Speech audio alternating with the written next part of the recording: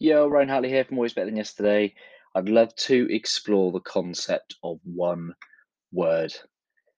Quite often, people choose one word that reflects their word for the year.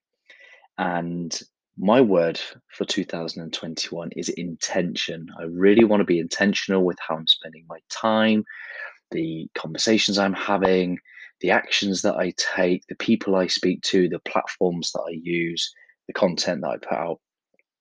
And I've shared this within the We Are Always Better Than Yesterday Facebook community. And I just want to share a couple of their one words. Maybe it'll inspire you to define your word for 2021. Here are some of the words: extension, evolution, discovery, radiate, health, optimism, change, hope, victory, action, devotion, perspective, harmony, intention, adoration, focus, action, unstoppable, presence, and purpose. What might your one word for 2021 be? Give it some thought. Come and join us in the We Are Always Better Than Yesterday community and let us know your one word for 2021. Always love.